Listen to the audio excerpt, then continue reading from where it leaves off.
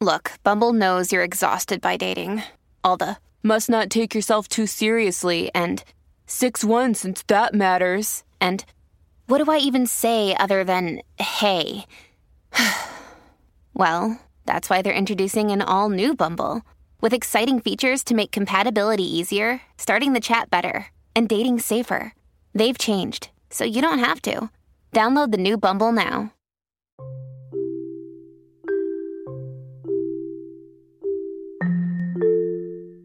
If you've ever seen or met a Buddhist monk, chances are they had their head shaved off.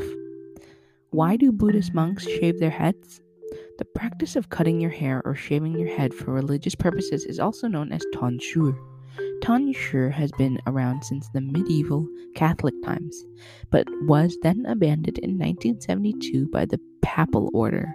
In modern times, tonsure refers to cutting or shaving hair by monks or religious devotees.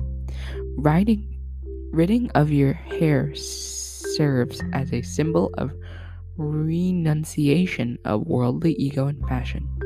In Buddhism, shaving your head and face is part of papaja. Papaja is when a person leaves their home and goes forth to live the life of Buddhist renunciate among ordained monks. It is a paramount step to becoming a monk. A Buddhist monk tonsure is practiced routinely in order to keep their head cleanly shaved. Historical background of why Buddhist monks shave their heads. The sacred text called Vinaya Pitaka was made by the Buddha. In the section titled Kahandaka, there are some rules listed for his ordained followers.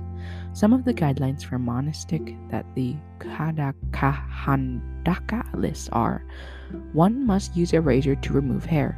1 does not cut hair with scissors unless medically necessary. No plucking or dyeing gray hair, and no grooming of hair, brushing, etc. Modern times. The guidelines set in the Kahandaka are used to discourage vanity. Most Buddhist monks and nuns follow these rules today. There is variation between schools, but the monastic ordination of Buddhism always includes a head shave. Why worry about hair? Going bald makes life a lot easier.